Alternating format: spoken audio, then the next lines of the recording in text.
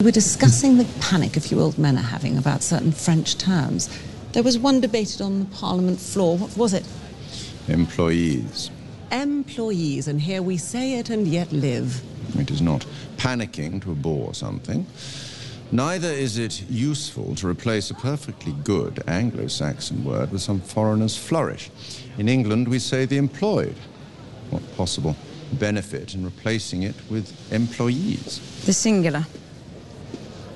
One may refer to a single employee, whereas the employed can only be used to describe a mass of people. It doesn't allow for the idea that a single worker may be a whole and meaningful being. Mr. Burrows. Mr. Scampoli. You look very fine. I think so, too. You know what else is looking fine? The first episode of The Nevers, a hot new HBO show in the making for years, finally with us now, and finally we're here to discuss it on this podcast. If you've just stumbled across this, Jim and I, we run a little podcast network called Shows What You Know. You can find it at showswhatyouknow.com, and we discuss all manner of television shows, and the latest one we're about to get into is The Nevers. As we're recording this, only the very first episode, the pilot, is out, so we're here to chat about it. Jim, have you had hype going into this? Or I should say, by the way, I think we should do like a slight spoiler-free discussion at the start, in case people haven't hopped on this yet, and then we'll sort of let you know when we're getting into the details of the first episode. So, Jim, were you hyped for this show before it came out, and how do you feel now? Yes. I mean, I remember when it was announced, like, I guess a couple years ago now, 2018, or it was like Comic-Con or something like that. And, new Joss Whedon TV show, which at the time had a lot more currency than it does in this day and age in 2021. Because, like, we're not going to get into all the specifics of Joss Whedon and what that entails with accusations and whatnot. We'll just stick to the writing and the past works. And I'm a big fan of Buffy the Vampire Slayer. I'm a big fan of his Avengers movies. So when he's coming back to TV with an HBO show, I'm like, hell yeah, this sounds great. But then it was kind of like, it was a long time. So it's just something I had in the back of my head. And it was weird because we were just personally discussing like, oh, what can we discuss next? Because we've talked about The Sopranos. We've done some offshoots on our Sopranos feed. We've discussed Cobra Kai, which we love. And it didn't dawn on me till a few days later. I messaged you. I was like, oh, it's weird that we didn't even think to discuss the new Joss Whedon show. And you hadn't even heard of it. Yeah, no, I'm as always, I'm coming in blind, like I'm just going through life, tra-di-da-di-da, and then suddenly there's an amazing new show, and I'm like, this is great. And then there's people who've been waiting for years who are just like, how dare you come in and enjoy this just without having to wait for it. I'm sorry, everyone. I came into this very blind, like I literally didn't watch a trailer or anything, so I just started it. Like I started it, I hadn't even seen a promotional photo, I just knew what it was called. So I guess to give a spoiler-free summary, I didn't know it was the 1800s for a start. Like it's basically a steampunk show. Let's say that. That's a very specific kind of genre. And I, within the first 5 minutes or so, was like, oh, it's steampunk X-Men or X-Women, as the case may be, because it's essentially about late 1800s London. Except some people kind of have superpowers very similar to the whole X-Men franchise.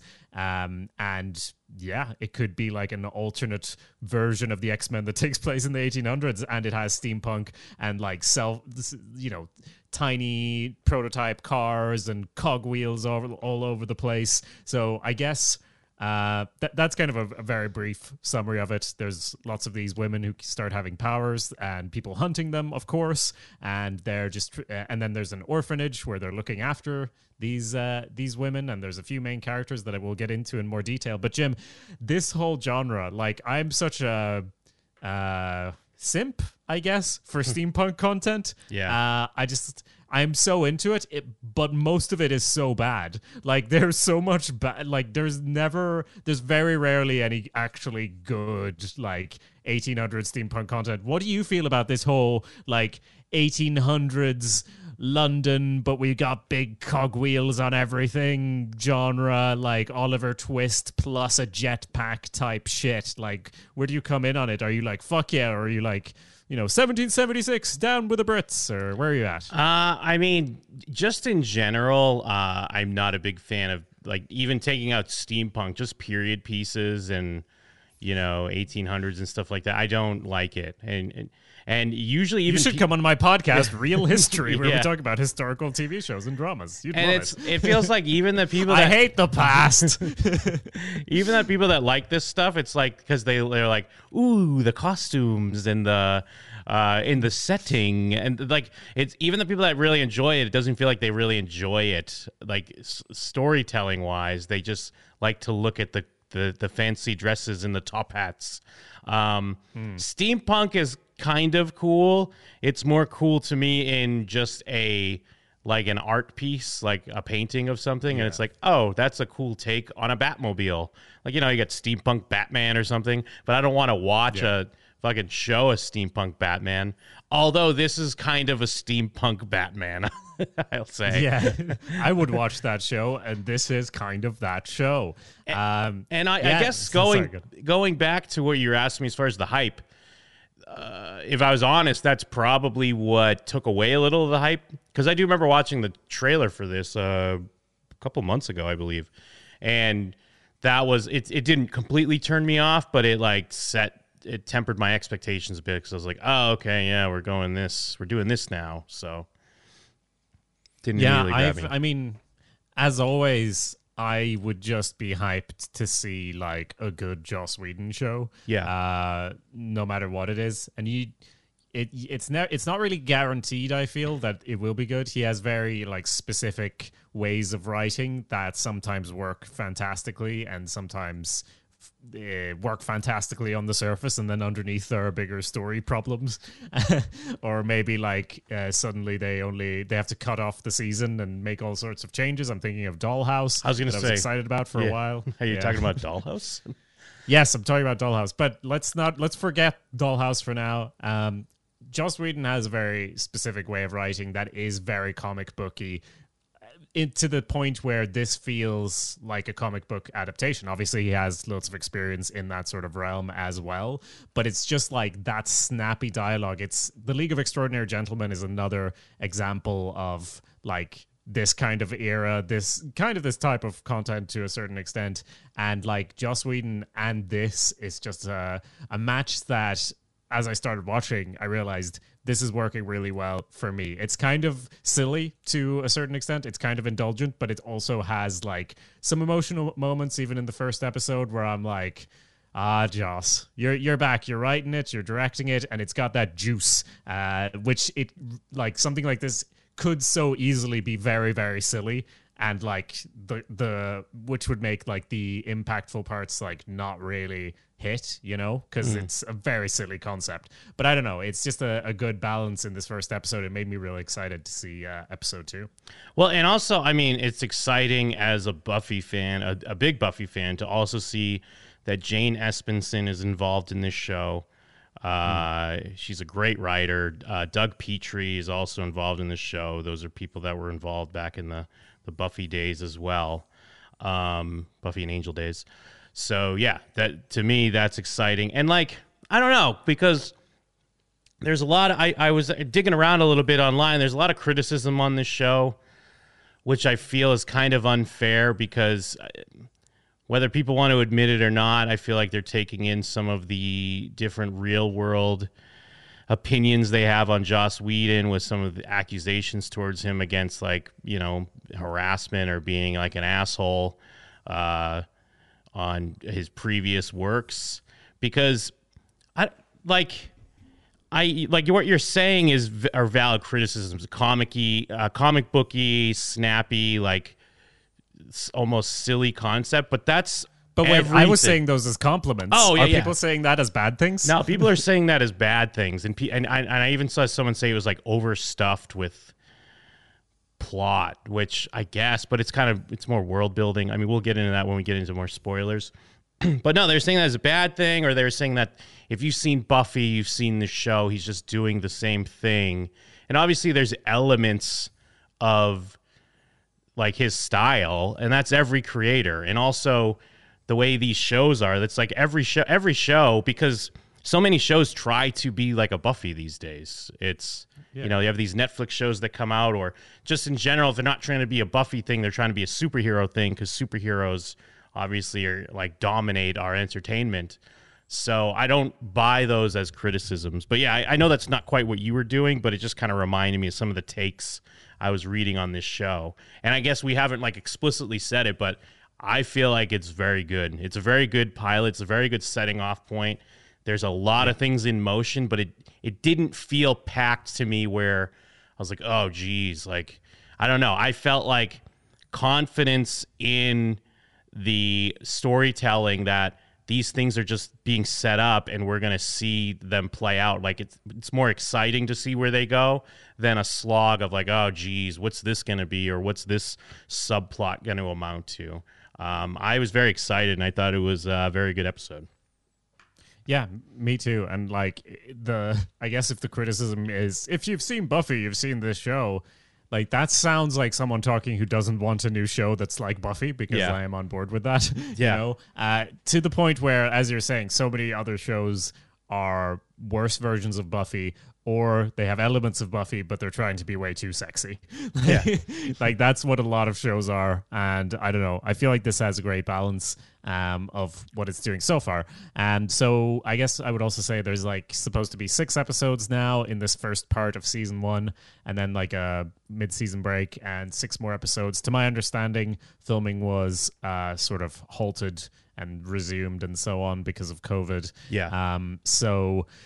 So I don't know when we're getting the next 6 episodes, but we're getting these 6 in a row now, and I will probably check in and talk about all of them. But I think we should get into the details of the episode. I think you can listen to this, and like it won't really spoil you. I think we won't necessarily go through every single story beat. Just talk about what was exciting and working for us and so on. But overall, go watch this first episode and then come back and listen to this. Or if you're not convinced to watch it, just listen to the rest of it, and then you'll hopefully want to go check it out. Yeah, and I think a show like this has better potential to be, I mean, Game of Thrones isn't like an immediate comparison, but it feels like it has the more potential to like scratch that itch if you were a fan of Game of Thrones. And I know like saying that now is way loaded because everyone hates Game of Thrones, but at least when it was at its height and there was like, you know, intrigue, fantasy elements,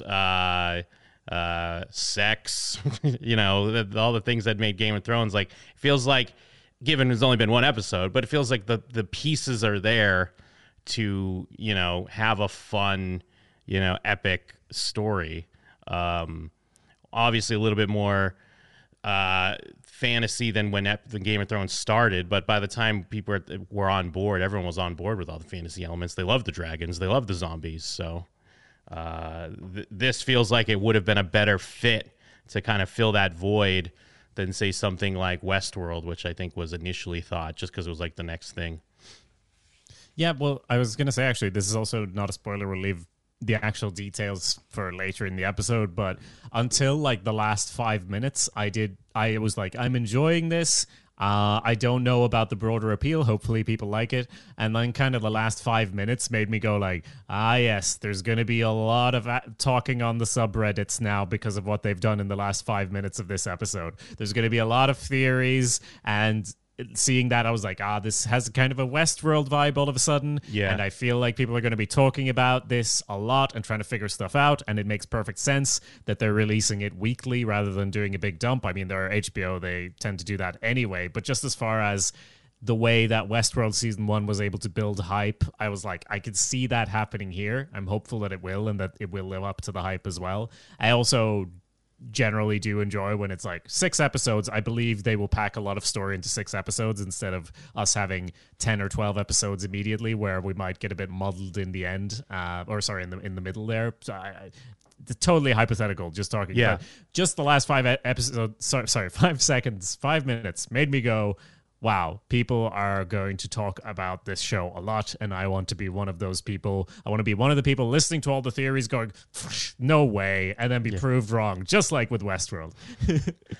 And like this as a pilot, it does set up a lot of different things. I mean, we have this well, the open, I think, is great because it's, there's no dialogue. It's like this montage where we're seeing a lot of our main characters, and then even we get a thing where it's like 3 years later. Like, we get the hint that something happens, and then 3 years later, like, it continues the montage of picking up with some of those characters, and they're in different places. But then beyond that, we have, the cause of everything that's going on. We have this potential of this group of people that are kidnapping the people that are touched. We have this underground gangster character played by Nick Frost. We have these villainous villains that are the men in power. We have this, serial killer, evil version of our character. Like, there is a lot going on. We even see this thing where a guy's like torturing someone, and what does that lead to? But again, to me, it all felt like, woo, these are great threads. Like, where is this going to go? And I think in comparison, a lot of things that we watch now are typically based on something else, whether it be a remake, a reboot, a revival, or even just something based on a comic, a graphic novel, or a book. So even though those things are doing the same thing, a lot of people already have a frame of reference, so they're like, ooh, that's setting up that, that's setting up that. So I think some people are like not used to having a graphic novel or something where they could already look it up, and they're like, this is confusing. What is all this? It's like, well, this is storytelling, It didn't, I don't know, did it come off like maybe too packed of a pilot to you, or what's your take on that as far as all the little things that they don't answer the question? It's like, oh, what's that going to be? And then it's like, yeah, that's what a TV show is. Yeah, no, not at all to me. Like, the only thing I guess was at the start in the actual montage, as you were saying, we see a bunch of different characters, but we have no real context for what's going on. And then it's like 3 years later, and I'm like, okay, like, I didn't care about where they were 3 years ago because I didn't know who they were or what they were about. But that all makes sense by the end of the episode because we cut back to 3 years ago, and it kind of picks that up. And by that point, we know the characters, and it goes back and tells you part of their backstory at the end. So that did make sense. I guess I could see in the first 5 minutes how someone might be like, what the fuck is happening? Yeah. There's a lot going on here. And then that might throw them off for the rest of the episode. But genuinely, to me, when it was 3 years later and we were showing these characters live in like a really fancy orphanage, and then it says orphanage, and I was like, it's like, and then I saw how they kind of had some superpowers as well. I was like, yes, it's steampunk and it's X-Men, and I'm on board. And I in a sense, I was taking that comic book frame of reference, even though it's not directly based on something, and was like, yes, that's what we're doing here. And I think the first sequence where our two main characters go and basically recruit a girl who has been touched, as they say in this world, which means they have somehow gotten some weird power, a turn. They go and recruit them, and I was thinking throughout that scene, or that sequence of scenes, that this does a great job of setting up the tone of the show just in the first 10 minutes, because they go recruit this young girl who's sort of being shamed by her family. They think she's the devil, but actually she's just started speaking languages randomly. And then some people show up to abduct that girl, and so they have a big comic booky fight and a big chase scene, and all of this is in 10 minutes. And I was kind of like, this is all kind of cartoonish, but I thought it was a really elegant way of setting up stuff, even though it's kind of simple as well. So because they put the basics of what the story was into place, I didn't have any problem when it would then cut to other characters throughout the episode and start introducing them, where I guess I could see why someone might feel that, but I was just well secured in what I understood the show to be doing, Yeah, and also because of that, I don't think the show comes off as it takes itself too seriously. Yeah. Which, I mean, I can't spend this whole discussion just reacting to articles I've read that you guys haven't read, but I mean, this is the last one I'll bring up. It's just someone described it as it take itself too seriously, and I was like, I didn't get that. I didn't get that at all. And and again, as someone who's not, I came into this not really into this type of setting, between just like a period piece or even steampunk in general. So I don't want it to be like a dry, like, take on the time period and the proper language and the whatever the fuck. I want a nice fight to happen and like, heightened reality to play around with to make it more interesting. And yeah, I'm with you. I was pretty sold once we get in. Even before the fight, like I liked how it was just setting the tone and setting the stage, and then they have a fight and a chase, and we get to see the fun gadgets. That's cool, and kick-ass characters. So I enjoy it. Yeah, and the taking itself too seriously, I guess the only part of that I got was maybe like where there were boobs and things kind of just because it's HBO. Yeah. And I'm like, yes. Yes, it's written completely like a quote unquote regular Joss Whedon show, but then there's suddenly like some references that they wouldn't have been able to put in otherwise. But like that's not a complaint necessarily. That's just like kind of a running gag about HBO just needs to fit a certain quota of nudity into their shows, and they will do their damnedest to try that. But in general, yeah, the first impression I got was fun romp. We're having a fun romp, and it's kind of reminiscent as well of another 1800 Sherlock Holmes, with Robert Downey Jr. is also very much this type of genre in the sort of 1800s London. And I actually, there was a show I watched the first episode of, and I have to dig up the name of it, but it just started recently and is about like some kids running errands. The Untouchables? No. Yeah, something like that. It's like kids running errands for Dr. Watson and Sherlock Holmes, but like it is awful. And it is like this, but much worse. So I saw this and was like, excellent, because I really wanted to like that other show because I'm a simp for this type of genre. Yeah. So seeing this, I was just like, this is amazing. So I kind of breezed through the first sequence there. The next bit is we get the white men in a room with power talking about how to deal with this problem. So the first bit kind of sets up where our main characters are at, and then we get kind of a bit of a broader context because they're talking about how 3 years ago there started appearing people with powers, and basically they also mention a murderer who's now is like worse than Jack the Ripper, some woman who's potentially touched going around killing people. But most importantly, this scene just kind of is, here's the white men in power. I didn't really love the bit where our main bad guy, I don't think he's necessarily going to be fully a bad guy, but our main like white man in power is holding a whole speech. I did like the bit about how this is an attack. He thinks this is definitely orchestrated, that the knife has already been plunged into the heart of the empire or whatever, and they need to figure out who's holding the hilt. Didn't love as much the quotes about how, like, if we give women rights, the immigrants will want it next, and the deviants, because that's always what I feel in historical stuff, that it's always those kinds of lines that make me go like, now we're writing this in the future and looking down on these people in the past, and we need to make sure they espouse these opinions and talk about how things will change in the future and how they don't like that change, but the person writing this knows that change is coming. But I mean, apart from that, isn't that the whole whole chunk of Mad Men? In a lot of cases. Yeah, no, it is. That's true. And it's a whole chunk of any historical thing. Like, because I watched a lot of them for real history, there's always some bit where someone is like, 50 years from now, everyone will be talking about this and not that. And it's like, that was written by someone exactly 50 years after the time that this took place. Yeah. And it's kind of that vibe that it just pulls me out of the illusion a little bit. But it's not a big complaint. You said before we started recording, you kind of like this. You like a bit of a mustache twirling villain scene where he gets to set himself up, no? Yes, I do. And the reason why I like it, though, also is because this is a pilot episode. So you kind of need stuff like that. Because I think the show does enough before that scene of dropping you in first. And they have to then have a scene like this to at least start to build the idea of, you know, who's good, who's bad, stuff like that.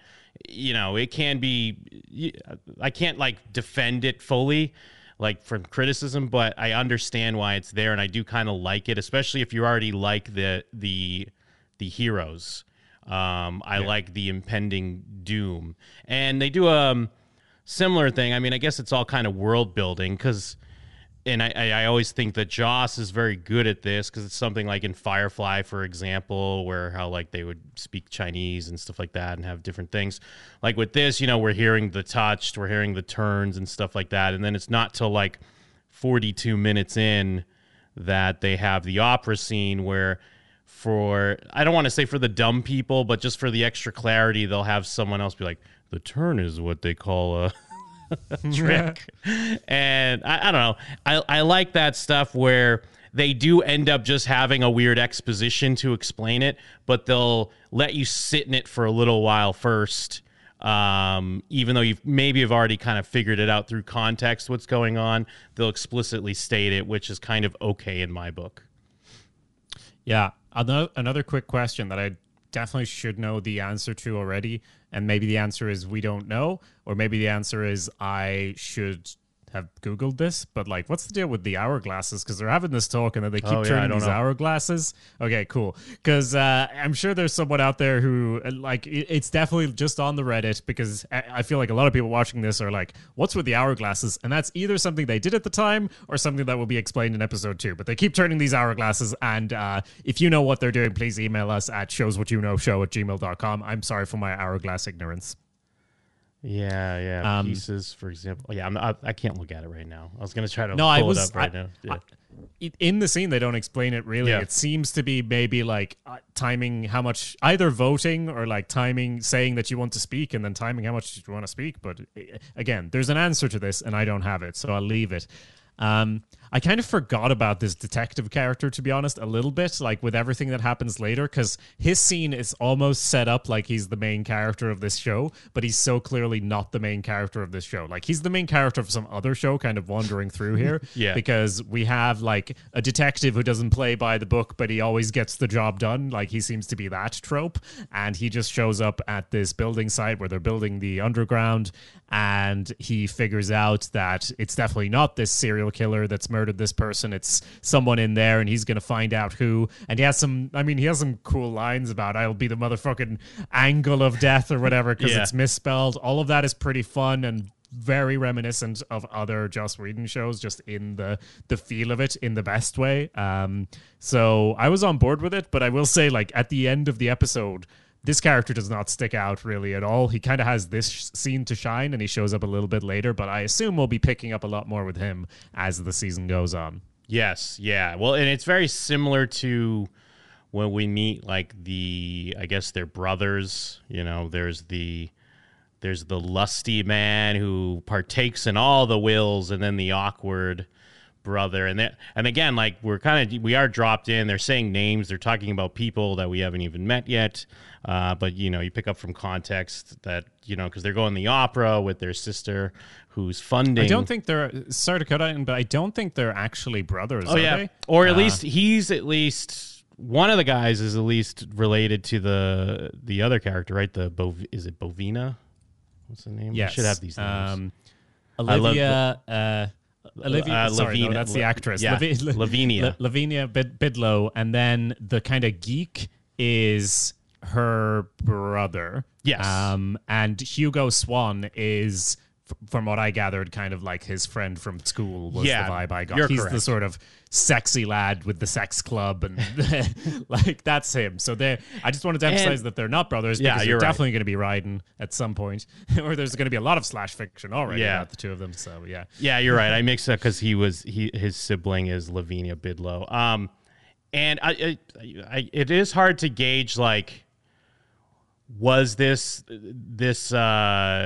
character who, you know, they hint at he has a secret sex club, because this show was like something bid on by other networks initially. So was this something always there, or is this something that HBO is like, hey, can we work in like some sort of sex club and maybe a lusty gentleman so we can have these scenes. Maybe it was just a little bit of both. The melding of the minds between HBO and Joss Whedon to up the sexiness of the show.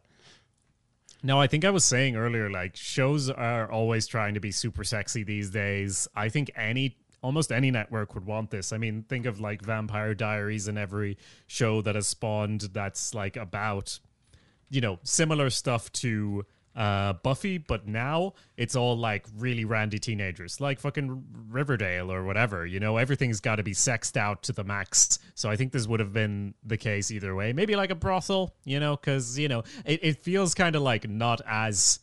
Because it's like historical, I feel like they would have put that even on a non-HBO show, you know, and have, of course, there's got to be a brothel, you know. Netflix has loads, like, there any like Bridgerton or whatever, also the randiest fucking show there is out there. So everyone loves that. Anywhere it ended up, yeah. Well, yeah, and I guess Firefly, one of the main characters, it's all about how in the future it's not like a big deal to have prostitutes and all that, right? Yeah, to some extent. But yeah, no, I you were saying it's kind of a similar feeling when they start showing up, which is a little bit later in the episode, as with the policeman, because it's kind of like, as you were saying, setting a lot of threads into motion, and we just have to trust that they're going somewhere good, which I do think it is going. But yeah, so like, I guess after the detective, we get an actual view of the orphanage and an introduction into like a fucking flurry of characters, who all seem cool and interesting, but we don't like touch base too much with them. It's really impressive. This is like an hour.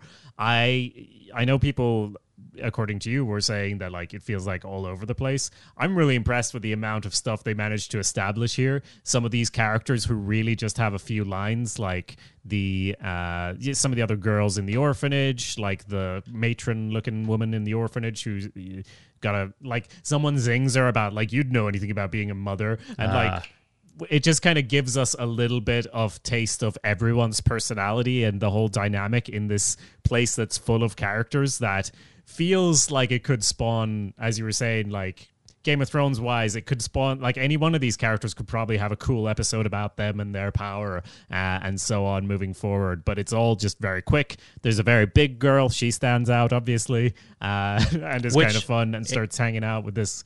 Yeah, sorry, go on. Well, it's weirdly reminiscent because I don't know if you've read any of the Buffy season 8 comics. Yeah, he definitely has a kink for this, doesn't he? Because in Buffy season 8, the comic books, they're like when we check back in with the Scooby Gang, Dawn had like a spell put on her, and she's like kind of not quite a giant, but yeah, big like the character here. And I do enjoy. There have been different takes on X-Men, more the low key takes where they zoom in on characters that have kind of mutant powers or abilities that are kind of essentially worthless. So, or at least seemingly on the surface, like, because even like the character we meet here, it's like she can all of a sudden speak all these different languages, and then we have a little girl who's big, like, you know, pretty big. And I assume those things will then play out where we see the value in that. But I enjoy that rather than the obvious, like, this person shoots lightning, this person's invisible, this person flies. I mean, of course, our main characters will fly, but we got to pepper in some of the interesting powers. Yeah, absolutely. And I think we have an opportunity to see how that sort of develops with all these characters. As we're saying, they're very quickly set up throughout the episode. Then I guess we get to the main scene introducing these two characters who not brothers, but one of them, like, they're polar opposites. They're two sides of a coin. Big geeky guy looking at ravens, probably going to be able to control ravens or whatever, or crows. Sorry, it's a murder of crows, because he fucking is drawing them or whatever. Big nerd. He says that I like how he comes off like a total dick later in the episode when he's trying to talk to the girls, and it's just clearly really socially awkward, but says the most hurtful things in a sort of aristocratic dick kind of way. But then he turns out to also be touched. So we're going to see how maybe he starts to learn about that and about himself and starts talking to people outside and going outside of his room and engaging more in the world. So that'll be great. And then he has his polar opposite who's like sex crazed, runs a sex club, extorts people all over town, has some hilarious lines about, oh, you don't have to wear that maid outfit anymore. Oh, wait, you are the maid. Of course. Hilarious. I'm so rich. It's great stuff. The debauchery. The debauchery that is me. And I mean, yeah, they start to hint at things like, I mean, I'm jumping around a little bit, but him and the detective have a thing going on, and what's that going to be? And I mean, you always need a Joker character. And I imagine this serial killer lady, she's basically the Joker, right? Or Harley Quinn, I guess, to keep it more on the nose. But going to that, actually, if I could plug our show Blank Meets Blank, not to say that we're great, well, because we are, but what I like watching this, and maybe this is why I liked it, because I'm not saying we could just come up with this show, but there are things they do on this show that I feel like are discussions when we talk out a show, like, okay, we need this. You know, obviously, if you have our main characters that have powers and they're helping people with powers, you obviously need a villainous version of that. You obviously need a shadowy people in power that are, so aghast at things that are happening. I feel like these are beats that we wouldn't have done as well, but we probably would have touched on as we were trying to map out a show. If we pulled steampunk meets X-Men. X-Men meets late 1800s. You know what I mean? Yeah, X-Men meets Oliver Twist. And we would have come up with something like this, except they were all like orphans. They're all like characters from Oliver Twist. For your reference, dear listener, Blank Meets Blank is another podcast on our network. Damn, we're doing a lot of plugs. Yeah. But at showswhatyouknow.com, you can find Blank Meets Blank, where we draw two random things from a hat, and then over the course of an hour, we sort of brainstorm up a concept for a television show. And while we don't, I definitely don't want to be tooting our own horns. Like, they spend a lot of time on this. It's really good. But one of the reasons I appreciate this show is that these all feel like sturdy, good building blocks, you know? They're like, right, we need this thing. We need that thing. We're putting these things in place. And I just appreciate that a lot, because these days, a lot of the new TV shows I see, it's almost like they're trying to confuse you into being interested. Like we mentioned Westworld, for example, and that can pay off if you do it really well, but like just giving the good building blocks, it just instills me with a lot more trust that they'll actually be able to continue building the house of this story rather than just putting in confusing things over time. I do appreciate that. Yeah, I agree. So we have a few other scenes. I mean, we don't need to get into all of it. We haven't actually talked about our two main characters, Amalia True, Penn and Zadair, but they...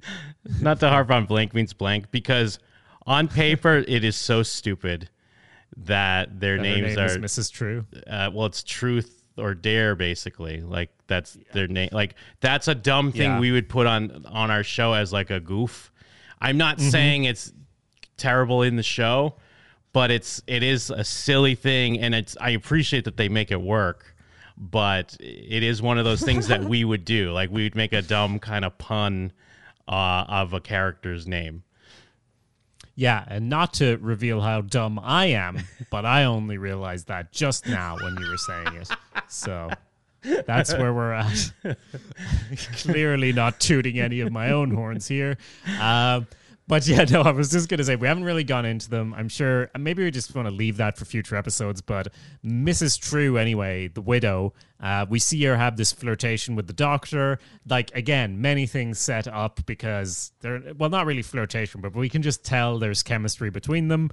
And again, just coming off having watched The Godfather 3, where people are supposed to have chemistry and they have no chemistry, I just appreciate how efficiently they set up, we kind of like each other, but who knows? And I'm still sad, and I'm, really driven and can tell the future. Like, so many things set up. Well, and it's like, it's and maybe this probably is an obvious thing that they do in a lot of movies and TV, but it's kind of like it's sold it's completely sold because she like looks at his lips. Like there's just a shot where she's looking at him and then she looks at his lips, and it's like they sell it.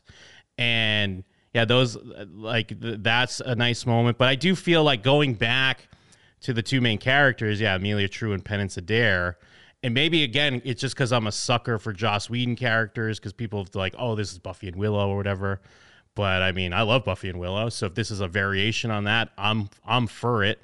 And I was sold on, again, their chemistry, like, immediately. And that's why, like, you know, we have the initial banter, the fun action sequence. So when we get to the mustache-twirling villains, even though they're saying like, we're villains, we're going to do bad stuff. But since I'm like digging these other characters, I'm like, well, you better get the fuck away from Truth and Adair, right? Am I wrong? Yes. You better stay away from True and Dare. Yeah, for sure. So they head off to the opera because Mrs. True has had this vision that they're going to be at the opera, and they've had invitations to go to the opera because they've told their benefactor, that doesn't really matter, they're going to the opera anyways. Yeah. But more importantly, they've put a call on the street that she has, Mrs. True, who's the one who's not flinching away from any danger because she's basically indestructible, it seems. Although she did start bleeding. Bit unclear on her powers, but we'll get into it, I'm sure. But yeah, she's put out on the street that she wants to talk to, what's his name? The Beggar King? Nick Frost, basically. Yeah, the Beggar King, Declan Arun, which he does show I up. just want to... Yeah, he shows up, and I just want to say, like, I love Nick Frost, but I've just seen him in too many things being the silliest goof to ever actually be afraid of him in a show. Like, he does a good performance, and I appreciate that he's in this. I look forward to seeing more of him, but I've just seen him too many times go, like, if you jump through the air, have you ever jumped to the air and shot your guns at the same time? Oh, cornetto, please. I've just seen way too much of that to be able to be afraid of him. Yeah, no, totally. But yeah, I mean, we'll make it work. We'll see. Plus, it feels like, because I mean, as we're probably going to see with a character like this, again, I'm just basing it off of the scene he has in the pilot, but it seems like they would cast him for a reason, because maybe he is supposed to be this outwardly scary guy, but you know, some of these Joss Whedon villains that become allies, like it feels like what he can bring to that would fit really well if that's where they go with it. Yeah, I think grudging ally, and then he's going to have a heart of fucking gold, but then he's going to betray them in the end and go like, hey, it's in my nature. I'm a scorpion in the fable. He's definitely going to tell that story about the fable, and then later he's like, what can I tell you? I'm a scorpion. You know that fable, right? Never mind. Of course. I know what you're doing. Yeah. So we're at the opera, and this is kind of a long sequence. There's a lot going on here before and after, but essentially we have the scene from the beginning of this podcast episode, just where Mrs. True gets to come in and pwn the white mustache twirling villain talking about language. And of course I picked that clip for the intro because I'm a big lefty, and this is another thing where he's like, oh, why should we bring in foreign flourishes when we could do this and that, and basically just being a bit cartoonish. But also I appreciate we see some of his humanity as well, even in the pilot, right? So I don't think he's cartoonish as such, but yeah, the whole exchange is a bit like, hey, this is the setting. Well, the thing is, because I really like this scene, but I could totally see someone, come up to me and be like, that scene's such bullshit. Everything's so like on the nose. But I don't know. I don't think that's always bad. And it comes off, it's these are players of this show, or these are going to be players of this story. And it is almost like a verbal action scene, if you will. Like, we're seeing some of these fights play out here, verbally, that we're going to see play out through this season or seasons of the show. So I kind of like that, a little taste of it. And it puts the characters in their more specific light. And really, I mean, it's fine to spell it out for the audience sometimes, in my opinion. Yeah. So the actual performance starts, and then this serial killer touched person shows up, starts murdering people. She has like a posse. So again, so X-Men. She's Magneto, and they're the evil touched, and they have like fire powers, and like one guy has an arm that's a fucking machine gun or what have you. And there's quite a few characters that we just kind of see mostly in the background, not too many lines, but like the lady with the fire hands, and you're just like, that person's awesome. I want to know more about them, you know, which is great. She does a big old speech. Do you think the director, I guess Joss Whedon, was just go full Helena Bonham Carter, do Helena Bonham Carter, because that's what she's doing here. You're very much a Helena Bonham Carter type. Her name's Milady, which is French for disease if we're talking about French words coming into English. Very good. But yeah, she's, it's very Helena Bonham Carter. I mean, if you do want to relate it to Joss Whedon works or Joss Whedon tropes, even though she's more of a villainess, it's very River Tam to me in a way from Firefly, because it's like the person who's almost so connected to what's going on that they're crazy. But we also, I guess, know a little bit about this character that she may have been at least thought to be crazy beforehand as well, where some of the ramblings that are coming out may actually have context into things that are going on. Yeah, and in retrospect, I feel like this whole speech she gives, which does seem like nonsense. So it's many Reddit posts analyzing this, telling us what it actually means, I'm sure. And I appreciate that there's no comic that this is based on, because it just allows for so much more speculation and possibility. And even just seeing something new at this point in the media landscape. I mean, I know it's like played out to even complain about all the sequels and prequels and whatnot, but to have something totally disconnected, I just get excited about. It could go anywhere, and something like this where she has this big speech. I don't actually remember a lot of the words, but I will rewatch it and think about how that might relate to what happens in the last 5 minutes of the show and how she might have more insight into it. So yeah, good stuff. And then there's sort of a twist where this singer starts singing, and lights start shining out of people. And I thought it was pretty clear, because it just starts shining out of some people. And I like how we kind of get a percentage here almost, because randomly some people start glowing in the audience. And we're like, that's how many people have been touched, basically, because it's clear that everyone who's shining are people who have been touched. And we realize that this nerdy guy who was there, he's glowing as well. I don't remember if there were any other unexpected glowing people besides the randos in the audience. But yeah, everyone's kind of taken with this singing, and Helena Bonham Carter tries to basically abduct this girl. Yeah, I mean, I'll admit how dumb I was. I didn't make the connection initially. I mean, I did eventually pick it up, but in the midst of the scene, I didn't make the connection of what we were seeing with the singing. Well, I didn't get truth or dare, Jim, so I'd say we're pretty much, we're on the level. It's a level playing field here. But yeah, she's kind of rambling stuff about like what she's even trying to figure out what her purpose is, because she's like, either I'm here for something, or I'm here for a bonfire or whatever. And she's mentioning how she's here for like an angel. So yeah, like ramblings that can start to make sense as we start to unravel things that are going on. And yeah, it becomes clear that this singer, who her name's Mary, I believe. I think I got that just from the sub. I watched this with subtitles on. Don't you typically watch things with subtitles? Yeah, I usually do. Was it because of the accents? It was kind of because of the accents, and I just wanted to make sure I was picking up what they were saying. But yeah, it becomes clear that Mary's important. And then we get a nice chase again, and of course the guy that likes sex, he's still hard. There's a little fun joke there, Hugo Swan, where it's like, how is that thing still hard? Because people are getting shot and murdered, a chase is happening. Now, did you think I thought it was just cool, but when she jumps down like the flights of stairs and then uses her dress to like do the hero drop, some people were describing that as like too gratuitous or something like that. Like, oh yeah, a lady has to fight in her underwear.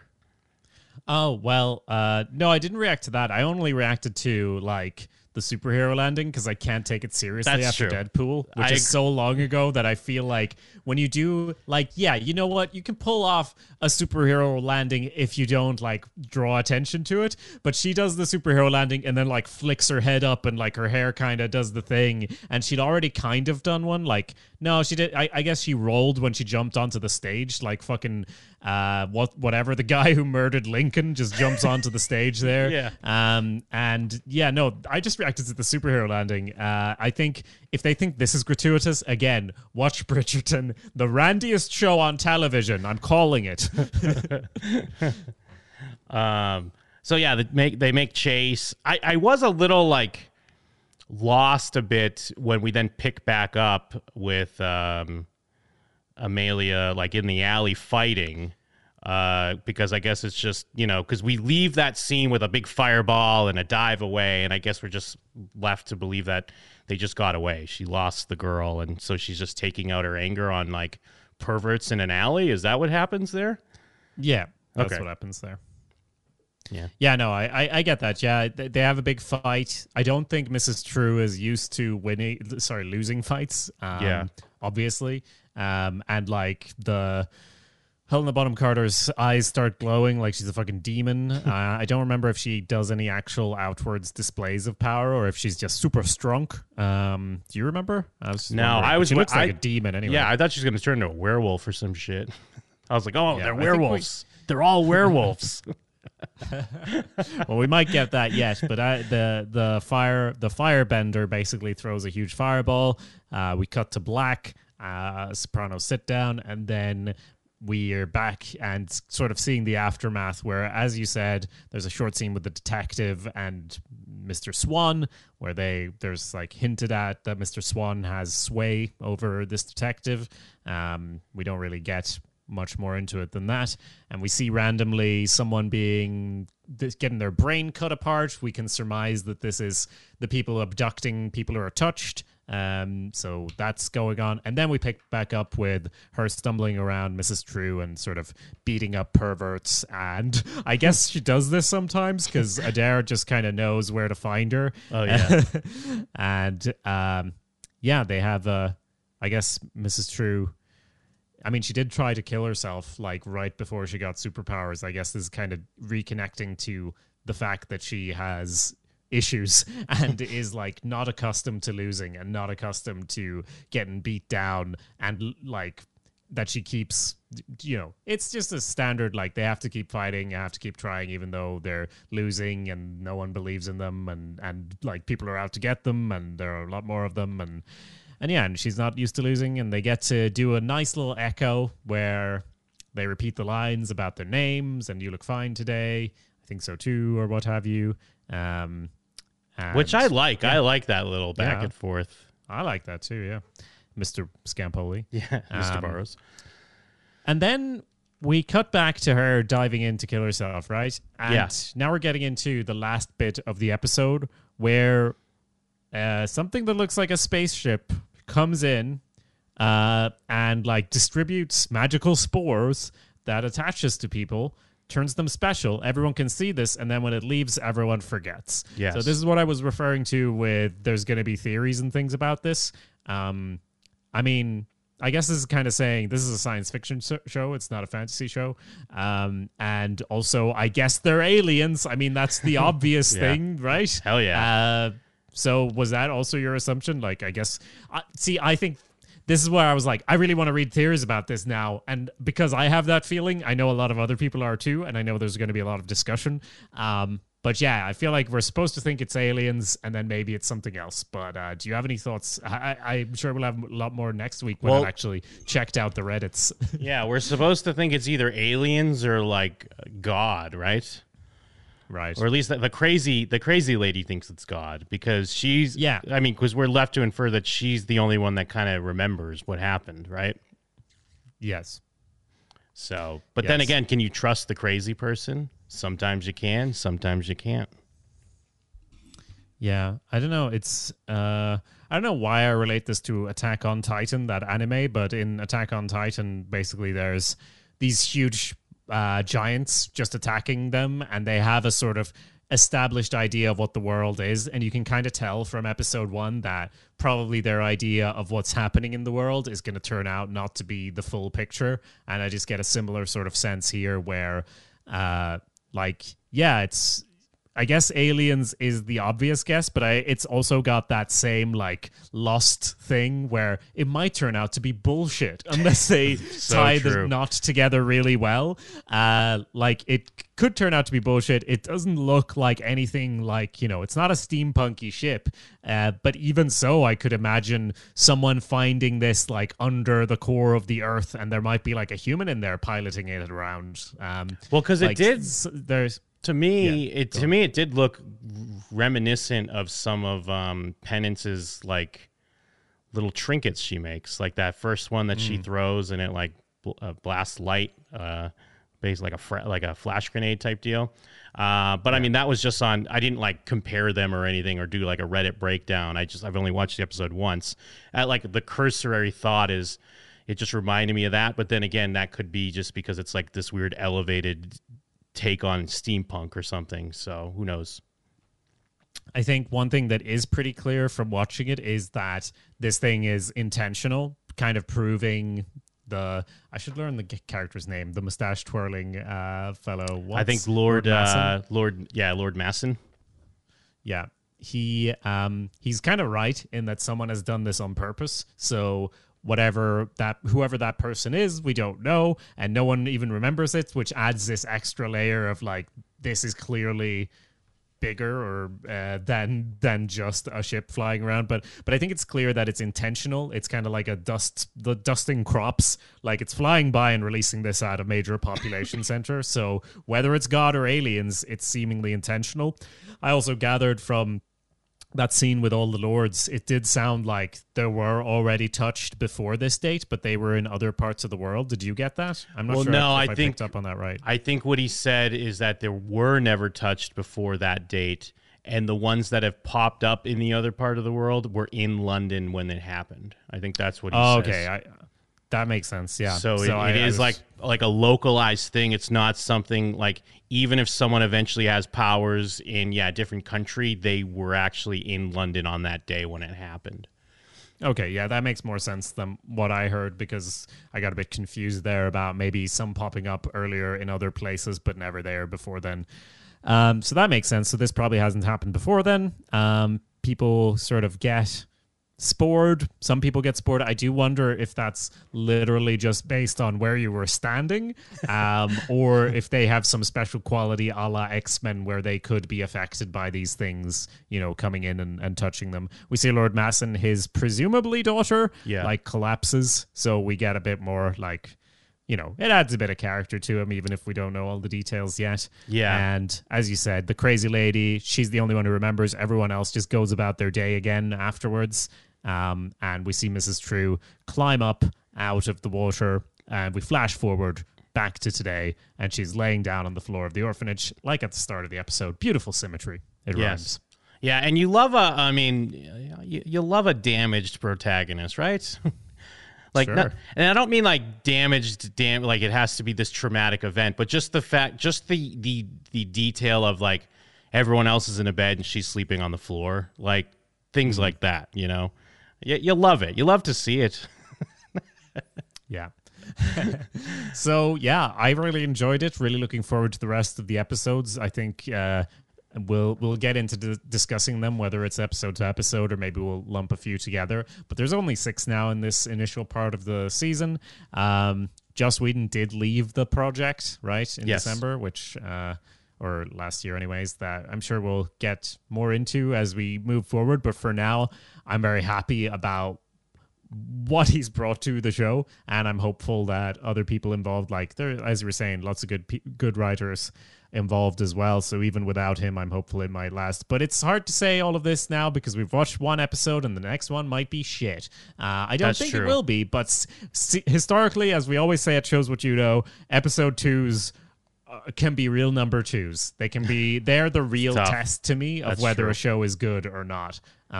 So we look forward to discussing that next week, I think.